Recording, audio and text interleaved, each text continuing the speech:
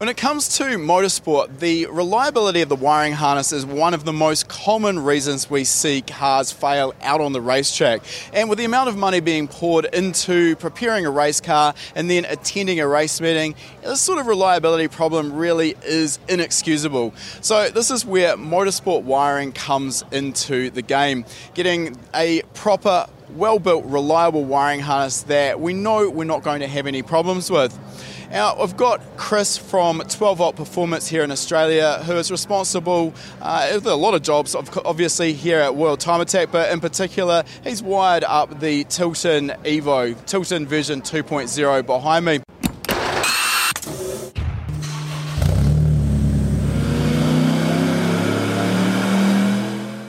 Welcome to High Performance Academy's Tuned In Field Report podcast series.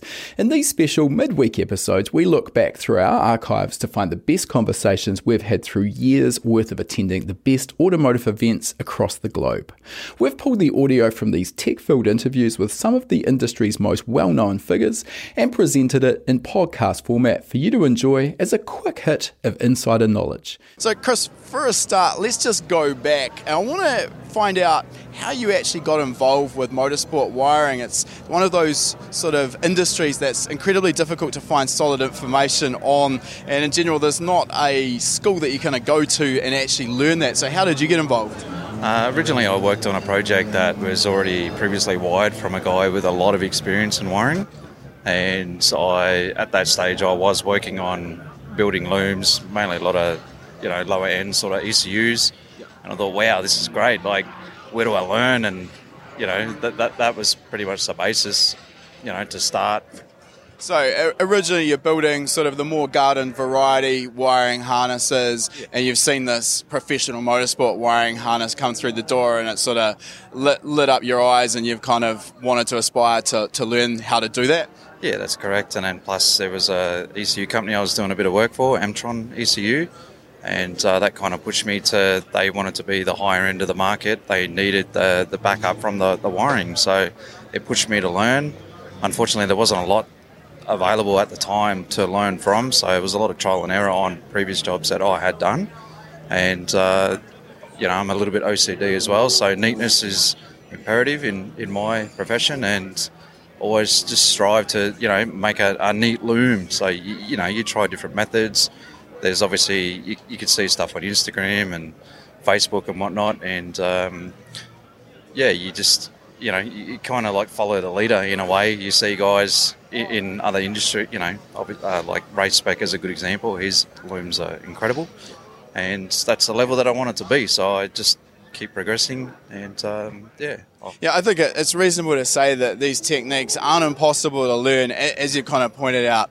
It's difficult to get solid resources on how to learn, and seeing the likes of these sort of professional motorsport wiring harnesses being posted up on Instagram gives you that sort of information. You can sort of say, oh yeah, I can see how they've done that, and then you can start applying that and developing your own skill set. That's sort of the way it's gone, testing and refining. It has in a way, yeah, but you do stumble on little small issues along the way, and you just improve, and a lot of it was mainly heat, and which introduced me to start using Raychem, and the biggest part was the concentric twisting, is getting that right. So yeah, concentric twisting is great, but your layers had to be set in a certain way to get the weight reduction out of the harness and to get it looking nice, where the OCD part sort of kicks in. So. Yeah, there's a huge amount of planning that comes into concentric twisting. We'll come back to that, but I think probably for our viewers who are thinking to themselves, well, what actually makes for I've used the term professional motorsport wiring harness, or you quite often hear the term mil-spec being thrown around, sometimes with people not really understanding the implications of that term. But for you, what would you define as the difference between a garden variety wiring harness that you'd see in your everyday enthusiast street car and something like you've built here for the Tilton EVO? Yeah, most of it's really just the wire. Motorsport wiring is TEF-cell wire.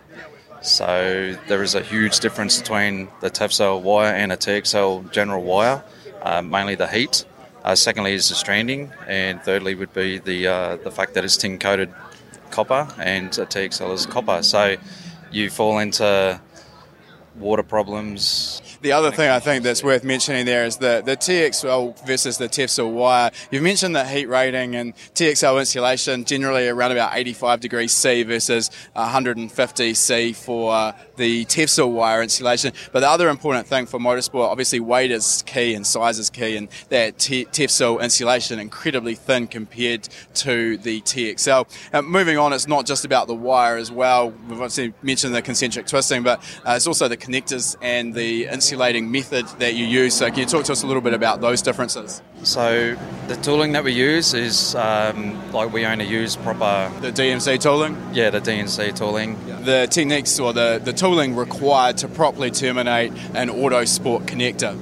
Yes, that's correct. In those Autosport connectors, that's one of the areas we see these really nice, easy to work with, bulky connectors, but unfortunately they're also cringingly expensive, yes? Unfortunately they are, but at the end of the day, the results speak for themselves. So, in terms of the Autosport connectors you've got there, the other aspect is that with a proper motorsport harness, it is really well sealed from environmental impacts such as moisture and dust ingress. So can you talk to us a little bit about the techniques used for sheathing the harness and then also sealing the back of those connectors? So there's a couple of different options depending on the harness, depending on the complexity of the car. So if we know that the harness is going to be in an environment where it is going to get oiled and whatnot, we use a resin behind the boots, and that ensures that the harness is going to be attached to the boot waterproof.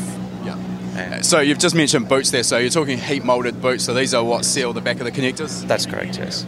But that resin really takes that one step further, making sure you got no chance of moisture ingress? That's correct, yes. So when it comes to planning a wiring harness for the likes of the Tilton EVO, can you kind of give us some insight into your thought process? Where do you get started? Okay, so first of all, you need to spend a bit of time with the car and understand what they want to do with the car. We've got a list of sensors that we need to run. Then we sit down and work out what devices we need to use. We have basically a plan put together from the data guys of what they want, and it's just a step-by-step. This goes here, that goes there, so straight away you have to, in your head, work out it's like a jigsaw puzzle? Like a jigsaw puzzle. You got items in certain places of the car. Yeah. You have to get one wire from A to one wire to the B. Yeah. So once you've got a bit of a plan on where all of the components lie in the car, do you go ahead and then design a dummy loom to get all of your lengths correct first, or how do you do that? Is that sort of all part of your documentation and then you can just build straight off that? So what I normally do is everything is measured, so I know from certain points of the car where things need to be, and upon building that harness, it kind of constructs together. Everything, you know that it's going to be in the right place before you actually start cutting wires? That's correct, yeah. I think that's probably one of the things that, even at the enthusiast level, I see so many people wiring cars overlook is properly planning. And there's an old saying that I really like is failing to plan is planning to fail. So it's really important. You take the time, and it might feel like it's wasted to start with, but spending a few hours actually planning out what you're going to do, where you're going to put your wires, and then documenting that makes the rest of the process actually go so much faster. And then you've got that documentation to refer to later on if there is a problem. That's correct, yeah. So everything is written in a Excel spreadsheet, yeah. And everything is related. Breakouts. And particularly in the heat of a race meeting here, if by chance there is a problem that needs to be fault found or you want to make a minor change, having that documentation does make that so much easier. Now, you mentioned the technique of concentric twisting, and anyone who has an interest in motorsport wiring has probably seen a photo of a concentrically twisted harness, and I know particularly if you haven't done it before, it can be a little bit confusing what's going on there. So can you talk us through what a concentrically twisted harness is? It's basically wires twisted together in different layers. It's strain relief and flexibility for the loom. So you can go around corners, there's no strain in the wiring, and plus there's just the flexibility. So I think it's important to mention here, one of the reasons we get that flexibility is that the individual layers can basically slide or move relative to the other layers, and what you've just mentioned there as well with strain relief, which is really important for reliability, and make sure that no individual wire in the concentric twisted harness has got any more strain applied to it than any others. There are some downsides though in terms of the use of filler wire, etc. Can you talk to us about what that term filler wire is? The filler wire is basically just a dummy wire to fill in the layers to make the layer complete. Yep. So there's no humps in the wiring. Because each of those concentric twisted layers has to have a certain number of wires? That's correct, yeah. So the hardest part in the concentric twisting is you've got X amount of wires and you have to make them all complete. So you start playing around with different base layers and different numbers, and that's where it starts getting complicated. So you're talking about basically trying to work out your layer numbers so that you're minimising the need for filler wire? That's correct, yeah. So again, you're trying to get the weight out of the harness. So a good example, you might have two 12 gauge wires and 24 22 gauge wires, and and unfortunately it is inexperience that you need to understand how many wires you're going to need for your next layer, and then you're left with X amount of wires. And if you have, let's say you've completed a layer and you have 7 wires left, then you might need to add another 20 wires, and then which doesn't make a lot of sense, right? It doesn't, no. Then the harness gets heavy. So again, that really comes back down to the planning and how important that is right at the outset. That's correct, yes. Do you want to take your car knowledge game to the next level? Join us in the next free lesson at hpacademy.com/free and start developing your own skills today.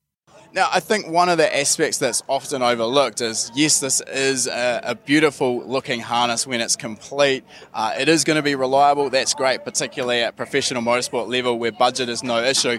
But for the enthusiasts at the sort of grassroots level, enthusiast level who are aspiring to own one of these harnesses or maybe build their own, it's important to mention there's a huge amount of time that goes into this, and time, of course, is money. So could you give us some ballparks? Obviously, it's going to depend on the specific job, but not in terms of money specifically, but how many hours would you typically spend on constructing a harness? Well, an engine loom, you might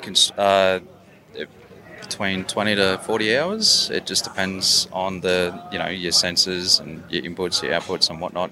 Plus, a lot of guys that we sit down with before we build the harness, we'll sit down and say, hey, what do you want to do with the car? You might not have everything on the car now, but you want to allow for that, because obviously when you start adding on into a loom, that's when it starts, looking bad and problems can happen. And yeah, it's one of those points as well with the professional motorsport wiring harness with DR25 sheathing and moulded boots, and it's very difficult to then make significant changes to that harness and add on. So this is what you're talking about, basically future-proofing the harness, getting all of those potential upgrades at least into the harness right from the get-go, even if you might not be using them initially. Yes, that's correct. All right, look, Chris, it's been great to get some insight into what goes into these harnesses. You've done some beautiful work here, particularly on the Tilton EVO behind us. If people want to find out more about your work or reach out, how can they get in touch? Just look us up on Facebook, 12 Volt Performance, or even Instagram, 12 Volt Performance. Perfect. Keep up the good work. Thanks, Chris. Thanks, mate. Appreciate it. If you enjoy this podcast, please feel free to leave us a review on whatever platform you've chosen to listen to it on. It goes a long way to helping us get the word out there. All these conversations and much more are also available in full on our High Performance Academy YouTube channel, so make sure you subscribe.